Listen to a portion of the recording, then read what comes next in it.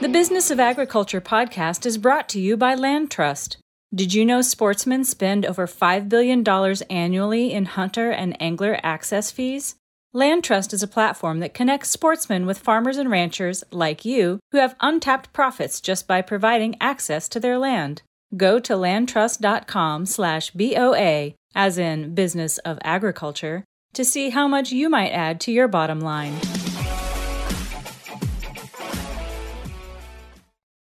Greetings and welcome to another episode of the Business of Agriculture podcast. Got a great episode for you today. Very timely. We're talking about meat. We're talking about beef specifically. We're talking about animal protein. We're talking about shocks to the marketplace. We're talking about problems in the marketplace, problems way before we ever had a cyber attack. Got Brad Koima with Koima and Barelick trading out of he's out of Iowa. It doesn't matter where he is because he can help you no matter where you are. You know what? He's also a beef feeder, so he's in the industry and he sees it from the trading side and he sees it from a producer side. Farm guy from Iowa, smart dude. Brad and I met when I did a presentation here not too long ago, and I said, and he was my warm up. He got up on stage and did his presentation, and then I did mine. And I said, you know what? You need to be on the Business of Agriculture podcast. So, Brad Koima, welcome to the Business of Agriculture. Thank you so much for having me on. You're very kind. I think you've probably overhyped me already. So I don't mind overhyping you, and you know what? You shouldn't be so conservative about yourself. You've got some really good stuff, and so it's not just everybody that gets to come on here and give us their wisdom. Before we get to Brad talking about again beef, specifically meat, the whole entire meat processing industry, and problems that even were here and definitely glaring us in the face before we even got to this whole cyber attack, he's going to cover all that. Before we ask Brad our first round of questions, I want to remind you that we've got two great sponsors. Land Trust, you heard about up front. The other one is Harvest Profit. Harvest Profit is a software solution for your agricultural enterprise. So you've got this ag enterprise, you've got inputs, outputs, you've got cash flow issues, you've got stock and grain, you've got cattle, you've got acres, you got inventory. For God's sakes, you need software to help you manage all that. Harvest Profit is just that solution for you. Harvest Profit is software that works as hard to make your operation profitable as you work. Go to harvestprofit.com to see if they have a product that will fit you, and they indeed do. All right, Brad, you're up on stage. Last month, I'm getting ready to go on. I'm like, this dude knows what he's talking about. And you said some things were really interesting about beef specifically and the problem. Too few processors.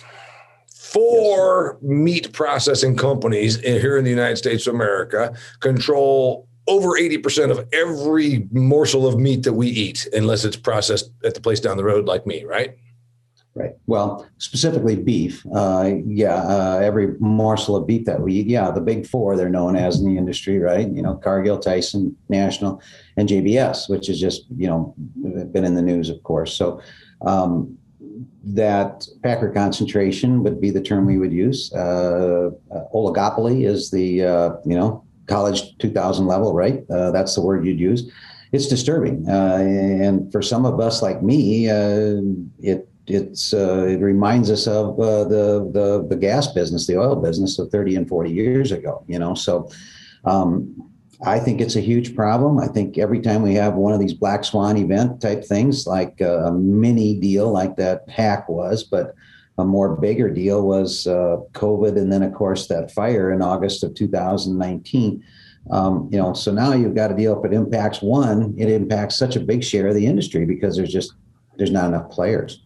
Yeah. So we're going to cover all that. We're going to get to the cyber attack, but I always try and do this thing. We assume that most of the people who listen to this are ag professionals, farmers, ag industry professionals. But remember, we also encourage all of our people, and I encourage you, dear listener and viewer, share this podcast with your non-ag friends so that they'll understand the business. Let's start at the beginning because you are a beef producer there in Iowa. And you do it where you are the owner of all these calves. You buy steers. So let's just, for a little bit of background, because the average person doesn't really understand how these things work. They know that if they come and buy a quarter of beef from me out here in my pasture, I feed them, and then they go down to the place down the road and you get your half of beef. That's not how most people buy their beef or their meat at all. They go to the grocery store. Just give a little bit of background. There's cow-calf people that are out there with brood cows somewhere on a range, maybe in Oklahoma, wherever it should be. And then they have calves. And then those little calves get, raised up to about 500 to 600 pounds, let's say, right? Take us from there. Okay. So that traditionally, that would be the kind of animal that I would purchase, or the traditional guy in Iowa, the medium to small cattle feeder. So you've got, starting with the increment of the cow calf guy, which is generally in areas that the ground will raise pasture, will raise grass, not suitable for row crops, right? Cows are ruminant animals. They can process grass. I mean, talking about sustainability, people have a way bad understanding of how this even works. They're one of the few animals that can actually utilize it. Well, anyway, a ruminant animal like a cow can take grass on crappy ground in some arid part of the country and then convert that into that cellulose into protein that humans can eat and digest. Digestible.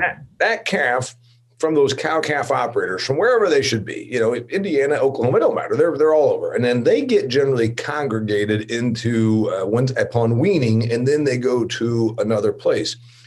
And it's important to understand that these news media, we're talking about JBS, Cargill, Tyson, and National Beef being producers. They are not producers. They are. Well, they're the ones that turn it into to the steaks and the hamburger that you have to buy at the grocery store. They're processors, and we call them packers. Okay, so take us that 600-pound calf from some place that's an operator. What happens then?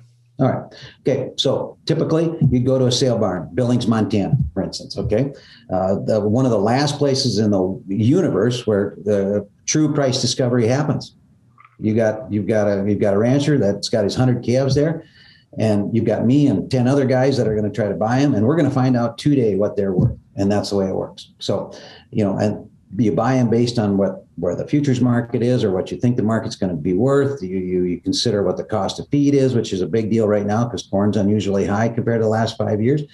You calculate some break-even stuff, and then you take them home. You feed them as best you can. You take care of them, and like a 600-pound calf probably is on feed for 6 or 7 months, and then you going through that process. Then, like if you live where I live, there's 4, 5, 6 different packers then that you try to solicit bids from to try to sell those cattle to so that they can process them. Some of them around here, you got a few smaller ones in Omaha, but Tyson, Cargill, all the big names, JBS, I sell cattle, or try to almost all of those. So it's a matter of then negotiating with, for me anyway, because I don't do formulas, negotiating with and try to get the best bid possible for those cattle. Now, one of the things that's a little different, and I know you get it, Damien, but for the audience that doesn't, being in cattle productions or any livestock production really is much different than the grain production is, because this is a perishable commodity. It's non-storable. Even to the point where I kind of scratched my head a little bit with some of the PPP stuff that went on. You had corn, beans, a storable commodity, nothing making you sell it other than economics. Where cattle, you've got a small window of a couple, 3 weeks where they're really of optimum quality. They need to be sold. Yeah. So I had this issue way back when, because we've seen these shocks. You talked about a fire in 2019, 2020. If you don't remember, dear listener and viewer, I recorded a bunch of videos. I got shared around, and Fortune magazine used my stuff, or Forbes, I guess it was, where I used a paper towel holder and paper towel roll, and I wrote supply chain on it. And I said, if I crink this right here, even my friends that are smart folks said, I don't understand, Damien, why we got to be destroying pigs and like putting them in landfills or whatever. Why don't they just keep them around? I said, where do we keep them? So a lot of people don't understand, like you said, this is a product that the supply chain has gotten very, very good at. Live cattle walk into a processing facility, be it in Omaha or wherever, and then out at the other end comes hamburger, essentially. I mean, they hang for a while, and that's another thing. But right. The point is, you've got this packer issue. And so now that you've explained it, again, you buy those calves and you might have 1,000 of them on feed, or 2,000 or 3,000 that you're feeding right now with your operation.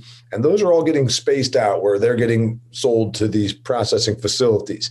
Tell the audience how that works, because they probably are like, well, I don't know. I just go to the grocery store and buy this package of meat. What happens then when that animal's ready to go? How do you go to business? All right. Well, we put them on what we call slang is show list. In other words, I actually hire my brother to sell my cattle for me. I'll look through my lists of cattle that I have at different feedlots, and I decide that, hey, you know what, lot B at Eagle View feedlot is ready to harvest, for slaughter. So he represents that set of cattle. Say there's 208 steers, and then we think they weigh 1,500 pounds. He represents them to Tyson and to Cargill and to X and to JBS. And then we try to negotiate the best bid possible. It sounds 15 years ago, that was my favorite part of the business, Damien. Now I'm hiring it done because I hate it so much, because there's very little ability to do that actual negotiation because nobody's in the market. Okay.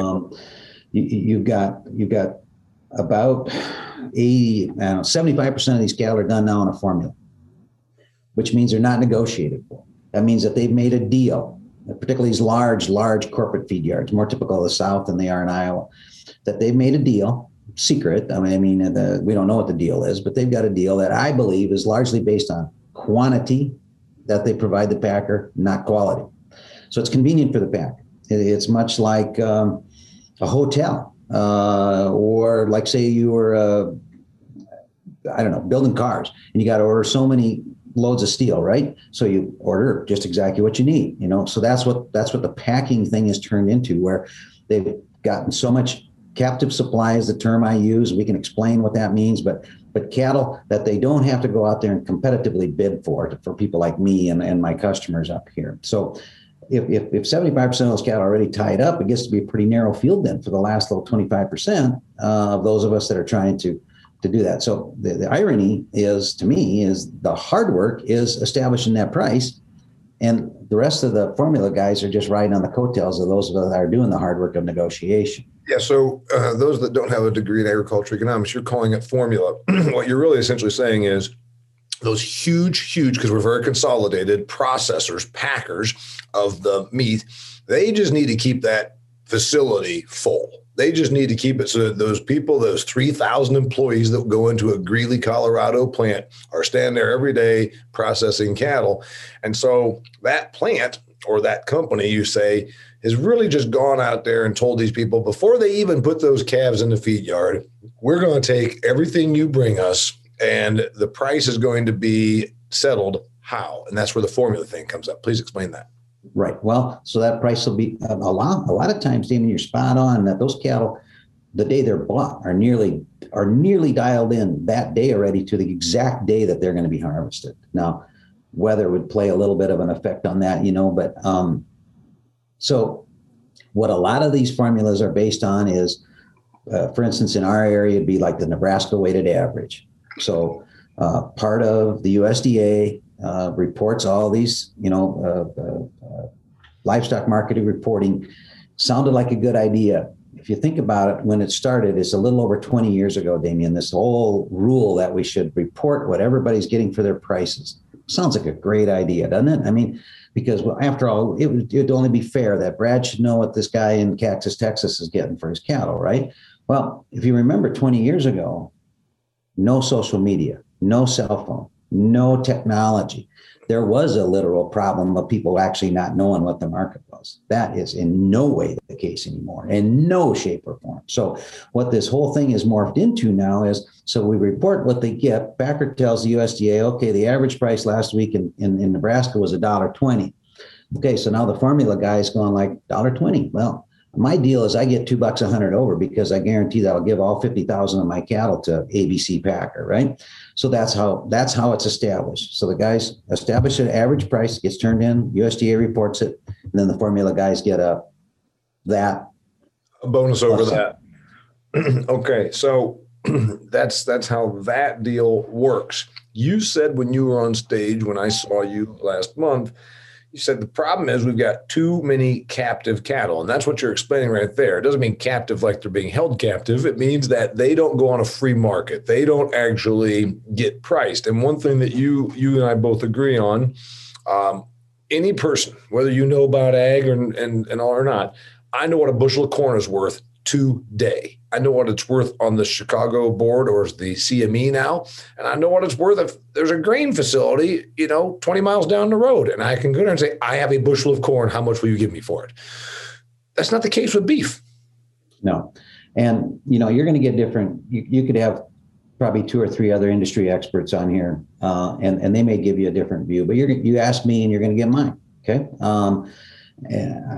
I think that one of the large problems of the market is indeed captive supply. You'll get someone else that says it's capacity, that we need more packers. I don't have any problem with that either. It's just that you can't snap your fingers and build a packing house, you and $200 million in 2.5 years until it's built. But to your point of the captive supply, it just seems like I don't understand why this is such a difficult concept to understand. If you have more competition for the product, I don't care if it's a Mickey Mantle rookie card or if it's cattle, the more. So what happens to the industry is Monday morning, the packer comes in and he's got all these cattle turned in on some formula. He's all like, well, geez, I'm about full. I don't need to do anything this week. Well, why would he? He doesn't have to. Right. So then a lot of the formula stuff is also driven on last week's average. So when you get into a downtrending market, people just pile on because they go, well, geez, it looks like it's going lower. We better make sure we get those cattle turned in. There's places in the South where packing houses, 90, 95, 98% maybe of their cattle are all formula deals. They don't even have to go out and buy any. So when you regionalize it, it gets even worse, where you get a couple areas in a region where one of the major packers isn't participating at all, isn't adding anything to the competition, isn't doing anything for price discovery. That's where the industry hit this wall where the senator from Iowa, Grassley, which is where I'm from, said, you know what, we got to do something rash, drastic. And he proposed this 50-14 bill, which said that packer has to buy half of the cow, 50%, and they have to be delivered in 14 days. That bill is by 50. What's that mean again? They have to buy half of them off the free market, so that yes, they had to negotiate price. Right, exactly. They had to negotiate for half the cattle, and they all had to be delivered within 14 days. I love the guy. That's like climbing Kilimanjaro, right? I mean, this is going to be a difficult hill to climb. But to do nothing, I argue with people within the industry. So I'm engaged with ICA and NCBA, right? They're so afraid. That stands for Iowa Cattlemen's Association, and NCBA is, National Cattlemen's Beef Association. I have to remember my audience. I apologize. The National Cattlemen's Beef Association is the by far largest beef association, by far the most influential one, lobby in Washington, D.C. And so that's why I'm trying to engage. I'm trying to change from within. There'll be others that have a varying view of that. But what happened here was we took this whole thing because of finally the producers, and especially the small, medium guys that were so tired of, especially after the fire and then after the COVID thing, where we couldn't get a bid. I literally went through a period here last year where I went 7 weeks without getting a bid on cattle. So you were just holding cattle back and trying to not burst at the seams. Right. Well, percentages of them are dying, and cattle guys, hog guys, I tell you what, we care about our deal. And sometimes I think our animals almost get better care from the veterinarians, and sometimes we do it from our own doctors, right? I mean, it's not for lack of caring. So that's when I think this frustration thing boiled over completely. And so you start to get some regulatory or legislative things. And so even within the NCBA, there are situations where we're working towards the potential of a regulatory solution. There's a couple of senators that offer different bills. Grassley's one, Fisher from Nebraska is another. And so that you're going to hear an awful lot about that, I think, here in the next 2 or 3 months. Okay. So it comes down to, and this I'm gonna just set this up. You said we have too few processors, too few packers. Oligopoly. Oligopoly for you, dear listener, viewer, if you've not taken Econ 101, means, you know what a monopoly is? It means one person, one company controls everything. Oligopoly means a few control everything. A great example, the airlines. I travel for a living, or I used to, and I'm starting up to again. Damien, you just probably wouldn't fly this airline because I heard they're really bad. And I said, they're all about the damn same. And the truth of it is 4 airlines control 84% or 81% of every airline mile flown in the United States of America. If you want to get from one place to another, you ultimately have to use all the airlines. If you want to be in the beef business, you either got to set up your own little processing facility or find a place down the road and do a small scale, or you're going to have to deal with one of the 4. Am I right? You're absolutely right. And I don't mean to sit here and want to sound at all like that. I would be against increasing the kill capacity. Absolutely. If I was a younger man, I'd probably be involved in the one that's coming up in North Platte that they're trying to get enough investment money together. They'll try and build a facility there, and that's going to be a company that's not part of the Big 4? Correct. The 5 principals actually are former Big 4 employees. And I'm not a spokesman for them, but I think that maybe that structure would have some potential to maybe thrive. But what I have seen, and I'm the old guy in the room, I'm sorry, but they did that in Tama, Iowa, a producer cooperative owned, where producers invested in this slaughter facility. Seems like a great idea, right? And it is conceptually. But the reality of it is again, in my view, the big four control also selling this meat. And for instance, the hides, okay, they're worth quite a bit of money. The tallow, the ears, the oxtails, the clods, there's stuff that nobody's ever heard of. And I don't even know what they are, some of it, but some of that weird stuff, everybody can sell a ribeye. Everybody can sell a ribeye steak, but you're saying that when you've got this few of processors, it really means that they not only can control the pricing, they also sort of control the distribution. Exactly. Right? So in my view. All the byproducts, because the average person saying, crap, I never even thought about that. You mean bone meal? What the hell's bone meal? Well, it means you take the bones after you cut the meat off of it, and then the bone gets processed and becomes this byproduct, and we use it for fish food or some such thing. I mean, I'm just going off here. Hides, the leather, obviously. Well, if you've got a smaller facility like the one where I take my steers to down the road from me, they kill 7-9 steers a week. They have to pay somebody to come pick up their hides. Whereas if you are this huge facility and you kill, what's a big facility kill, Brad? Like in 6,000 a day. 6,000 steers a day. You're not paying somebody to come and get your hides because some leather processing company wants that damn leather, right? Yeah, they're paying you $40 each unless they're from Mexico because they're too thin, then they get discounted about half. So you're right. I mean, without beating this up to a point, but I mean, what happens, of course, it's also the economy of scale. So let's just say theoretically at a large big box outfit that starts with W, theoretically, and they're buying all their hamburger or they're buying all their whatever it is, bacon. You think that you're going to get into that deal? If you're a little guy? You said if you're a smaller scale processor, instead of 6,000 cattle per day just at your one Greeley, Colorado place, you're going to do 6,000 a week, which is still amazingly big, but that's your entire company. And then all of a sudden, does Walmart pick up the phone? The only reason, in my opinion, Walmart picks up the phone is to use you as a lever to go and beat the other person down, because that's how Walmart does business. Hey, this place over here in Iowa is smaller scale. They want to sell their product through us.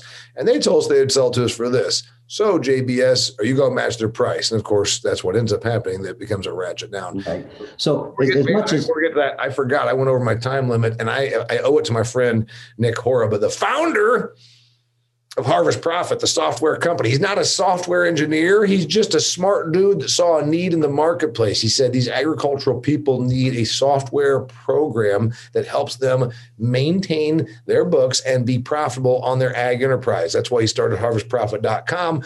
You can get a free 14-day trial if you go to harvestprofit.com. Harvest Profit's the name of the company. Harvestprofit.com is the website. Back to the beef. Okay, so that's what we're really talking about here is essentially it's the old issue of the bigs essentially they can control the marketplace. And so is that why we don't have a bunch more smaller processors? Well, I think that's the fear. and I don't want to be discouraging doing that. So, maybe the right environment, maybe with some incentives, maybe with some, help, maybe it's done. But I saw the TAMA one basically go through two total different sets of ownerships before they really began to thrive. And ironically, it really didn't start to really work really well until National, one of the big four, bought it from that second group of investors that was trying to run it, So, hey, I'm all about if they want to expand. But I think realistically, a better solve in the short term in particular is to try, there's even a movement to try to break up the oligopoly. I don't know how that works. I don't know that there's a legislative will for that in this environment.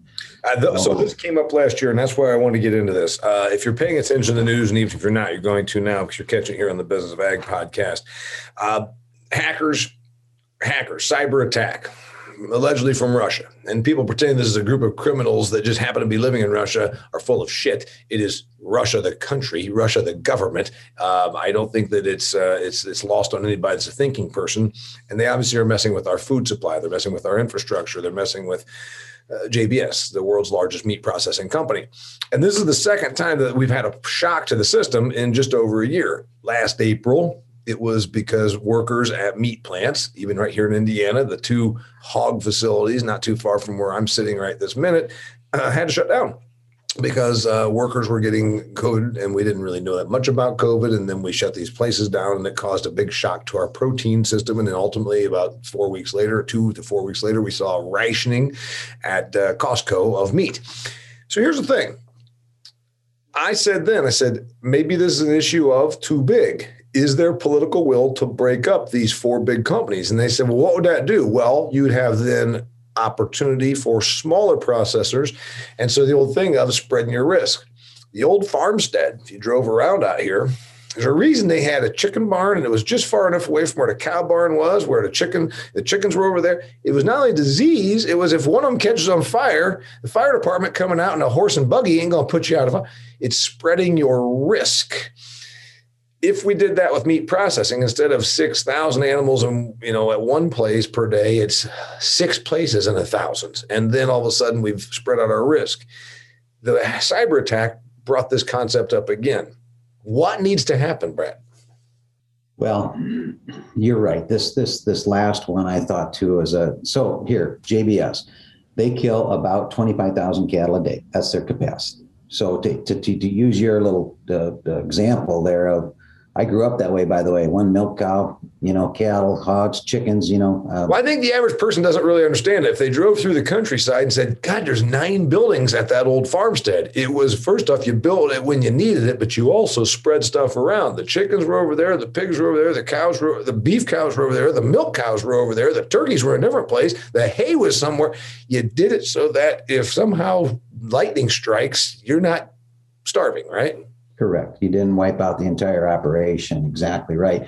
So now that we've let this industry consolidate to the point where lightning struck, right, and JBS, which just in the U.S., 25,000 cattle a day. Give you some perspective. Day before yesterday, we harvested 95,000 cattle. A week ago, the same day, we harvested 120,000 cattle. There's your 25. Obviously, as a goat's rear on the hillside. Yesterday, we killed 105. So they're slowly getting back online. So now, where'd those 40,000 cattle go? They didn't disappear. They're still getting fed this high-priced corn, and they're still backed up in a feed yard. But to your point, so if you can impact, what is that, 20% by one, by hitting on one of the big four, would it be better if instead of JBS having 4 plants that killed 6,000, if you had 4 people that killed 6,000 at each plant instead of having them 24? Obviously, it would be way better. How you get there, I don't know. That's over my pay grade, whether there's enough. They did it in the oil industry, but I maybe this political environment actually is better for that, Damien. They seem to, this group seems to hate anybody that's successful. Maybe we can hate on the big packers. Yeah, well, it's never happened with airlines. I've seen this again and again because if you're again an observer, Ma Bell was the one that needed broken up. So if you're old enough to remember that, Ma Bell was in charge of all telecom, broke them up, and then you'd say, "Yeah, see, look what we did." Yeah, well, now it's Apple, Google, Microsoft, and three other companies that are in terms of communication or tech. So. What about the cyber attack? Because I saw it and I saw, oh boy, and this is going to throw another, shall we say, bunch of fear into the marketplace. But then it got quelled pretty quickly. I don't think this is the end of it. I believe that we will see this repeated because the folks that are out to do us harm realize how effective this is. Well, apparently, COVID thing essentially as sort of the playbook. I know it scares me, and apparently how easy it is, Damien. I mean, I cannot confirm, but the strong rumor is, of course, that there was also a ransom involved with this thing, just like there was with that pipeline. And, because of cryptocurrencies, the traceability or what I mean? I mean, it seems like the playing field is wide open, unfortunately, for that kind of thing. And so, yeah, it seems to me like how come the good guys aren't as smart as the bad guys that we can't figure out a way to stop this cyber attack? But I'm scared to death that you're absolutely right. And what's this? To me, if we can't do something to protect the food supply, you're going to have a real mess. But yeah, so you've told me what needs to happen. You think there needs to be legislation about price discovery. Obviously, that's a thing. And it all boils back to, you said the problem is when you've got four companies that are this big, I saw one thing in the news, and we did this before we went on air here, where I said, it was essentially trying to make everybody calm. Said, hey, don't worry about that JBS thing. 80% of the food supply is controlled by, or meat is controlled by three other companies. I don't think they realize that is kind of what we're saying is the problem, that we've got too little. So essentially it all boils down to, we've got this situation.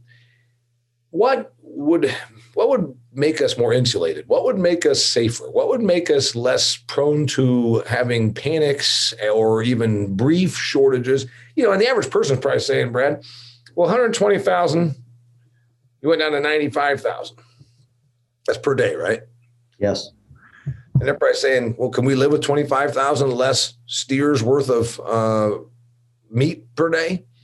Yeah, maybe, as long as there's other stuff, other pork, chicken, whatever. But what if it's 25% across the board? Is America ready to have 25% less meat on their plate?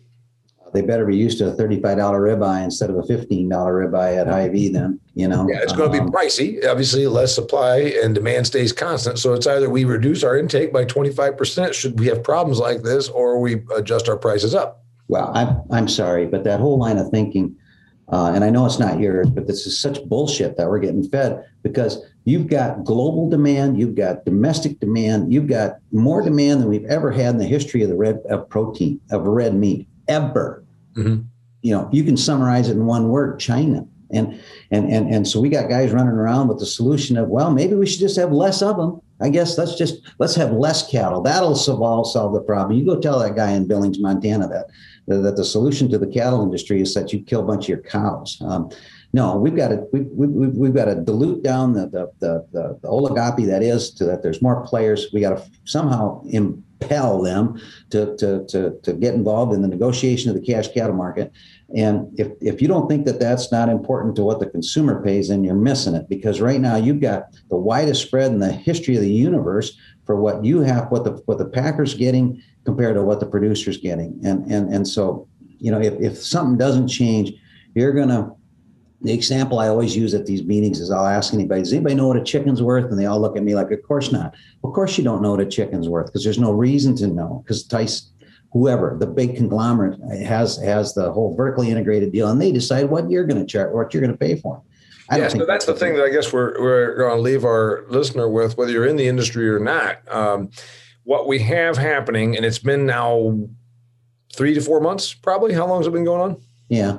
3 to 4 months, the spread between what Brad and his feedlots in Iowa are getting for cattle that are on the hoof versus what you're paying at the grocery store. He said Hy-Vee, reflecting that he is from Iowa. It could be Walmart. It could be Kroger. It could be Safeway, Albertsons, whatever, Dixie, Winn-Dixie. Spread. Say it again there, Brad. Okay, so there's a live cattle value, which right now is basically $1.20 a hundred. And then there's boxed beef price value. And today that's at $3.40. It's never been higher than that, except for a few weeks during the height of COVID last year when we couldn't kill any. The old high prior to COVID for box beef prices was $2.64. So now we're at $3.40, ridiculously higher.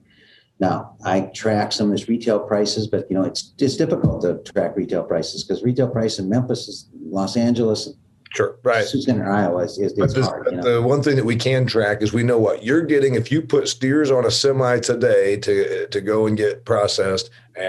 What you're getting versus what the consumer in anywhere, even Des Moines, Chicago, is paying is the greatest spread it's ever been. And who is making that money? Thank you. Because if I could make it even more real, the guy that's feeding these cattle is not making any money right now. In fact, they're probably losing a little money because of the cost of gain. Not probably. I know I live it. But you're losing money on every steer you sell right now. And who is making this money when we have record spreads between what you're receiving and what the consumer is paying? Who's making that spread? The packer is making conservatively $1,200 per animal. Per animal. One outfit that kills, say, 6,000 cattle here is making a couple of $1 million a day just on what they're doing on the process.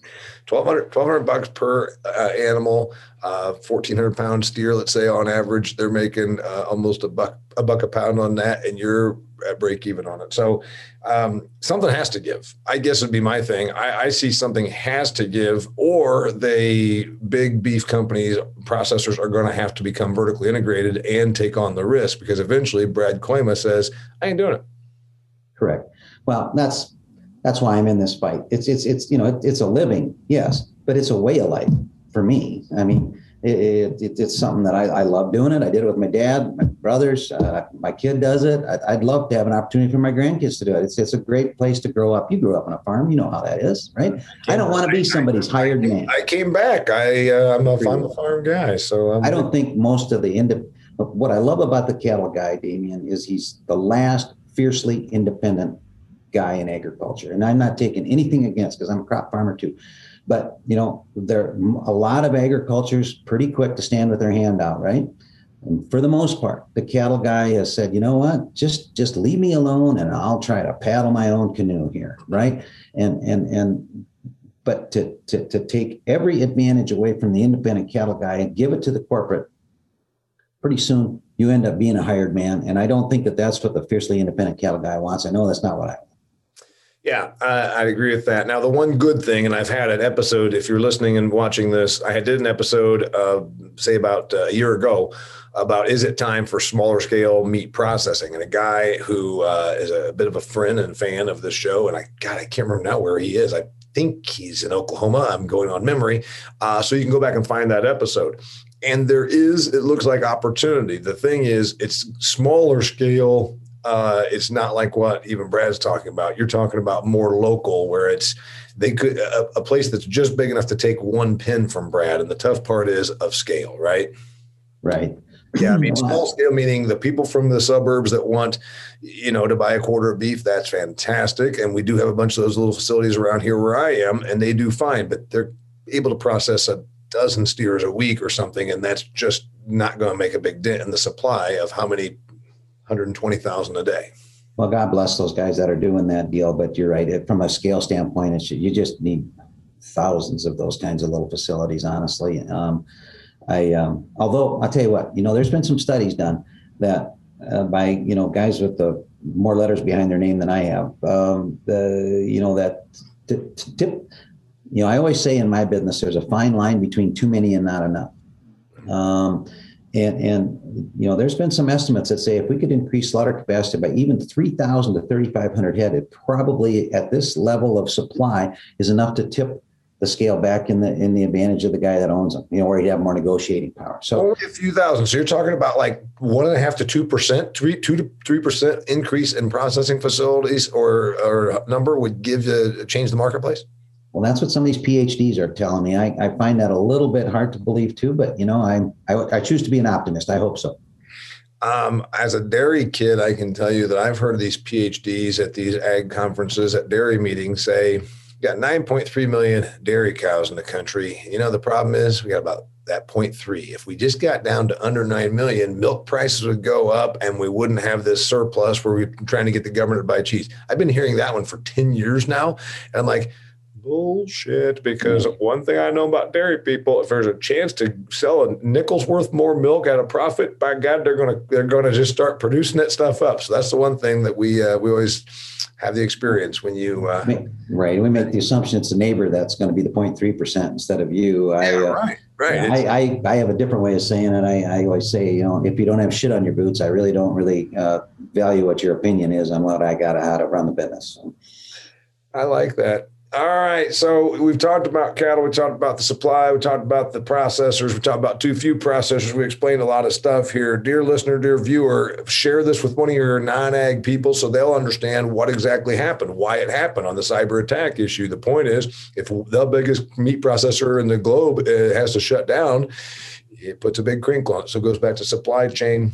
This is the Business of Agriculture podcast brought to you by Harvest Profit. Go to harvestprofit.com. Read a couple of articles that Nick Horeb puts up there. Very smart stuff. And also do an experiment with their software if you haven't already. It's a good company, and I'm really glad that Nick has been with me for all these months and almost a year and a half, 2 years now. Okay. Brad Koima at Koima and Barilek Trading out of not Sioux Center. Where are you? No, Sioux Center's right. Sioux Center, Iowa. All right. If they want to get a hold of you, how do they do so? 800-358-3047. And you know what? They could just set up a trade account there, give you a few $100,000, and then you could turn it into millions for them, right? Yeah, no, I can't say that kind of thing, Damon. But I just said it for you. All right. So he's a sharp dude. He's a cattle feeder. He's a grain farmer, and he's also the managing partner there at Koima and Barilek Trading. So thanks for being on. Thanks for having me. Till next time, it's the Business of Agriculture. Thank you for tuning into the Business of Agriculture podcast, sponsored by Land Trust. Land Trust partners with farmers and ranchers to capture pure profit from sportsmen seeking new experiences and places to hunt and fish. Land Trust built the platform and does the marketing. You maintain 100% control of access and activities, and you set the rules. There's no cost or obligation when you list, and the next 10 Business of Agriculture listeners who go to landtrust.com/BOA are eligible for a gift worth over $2,000.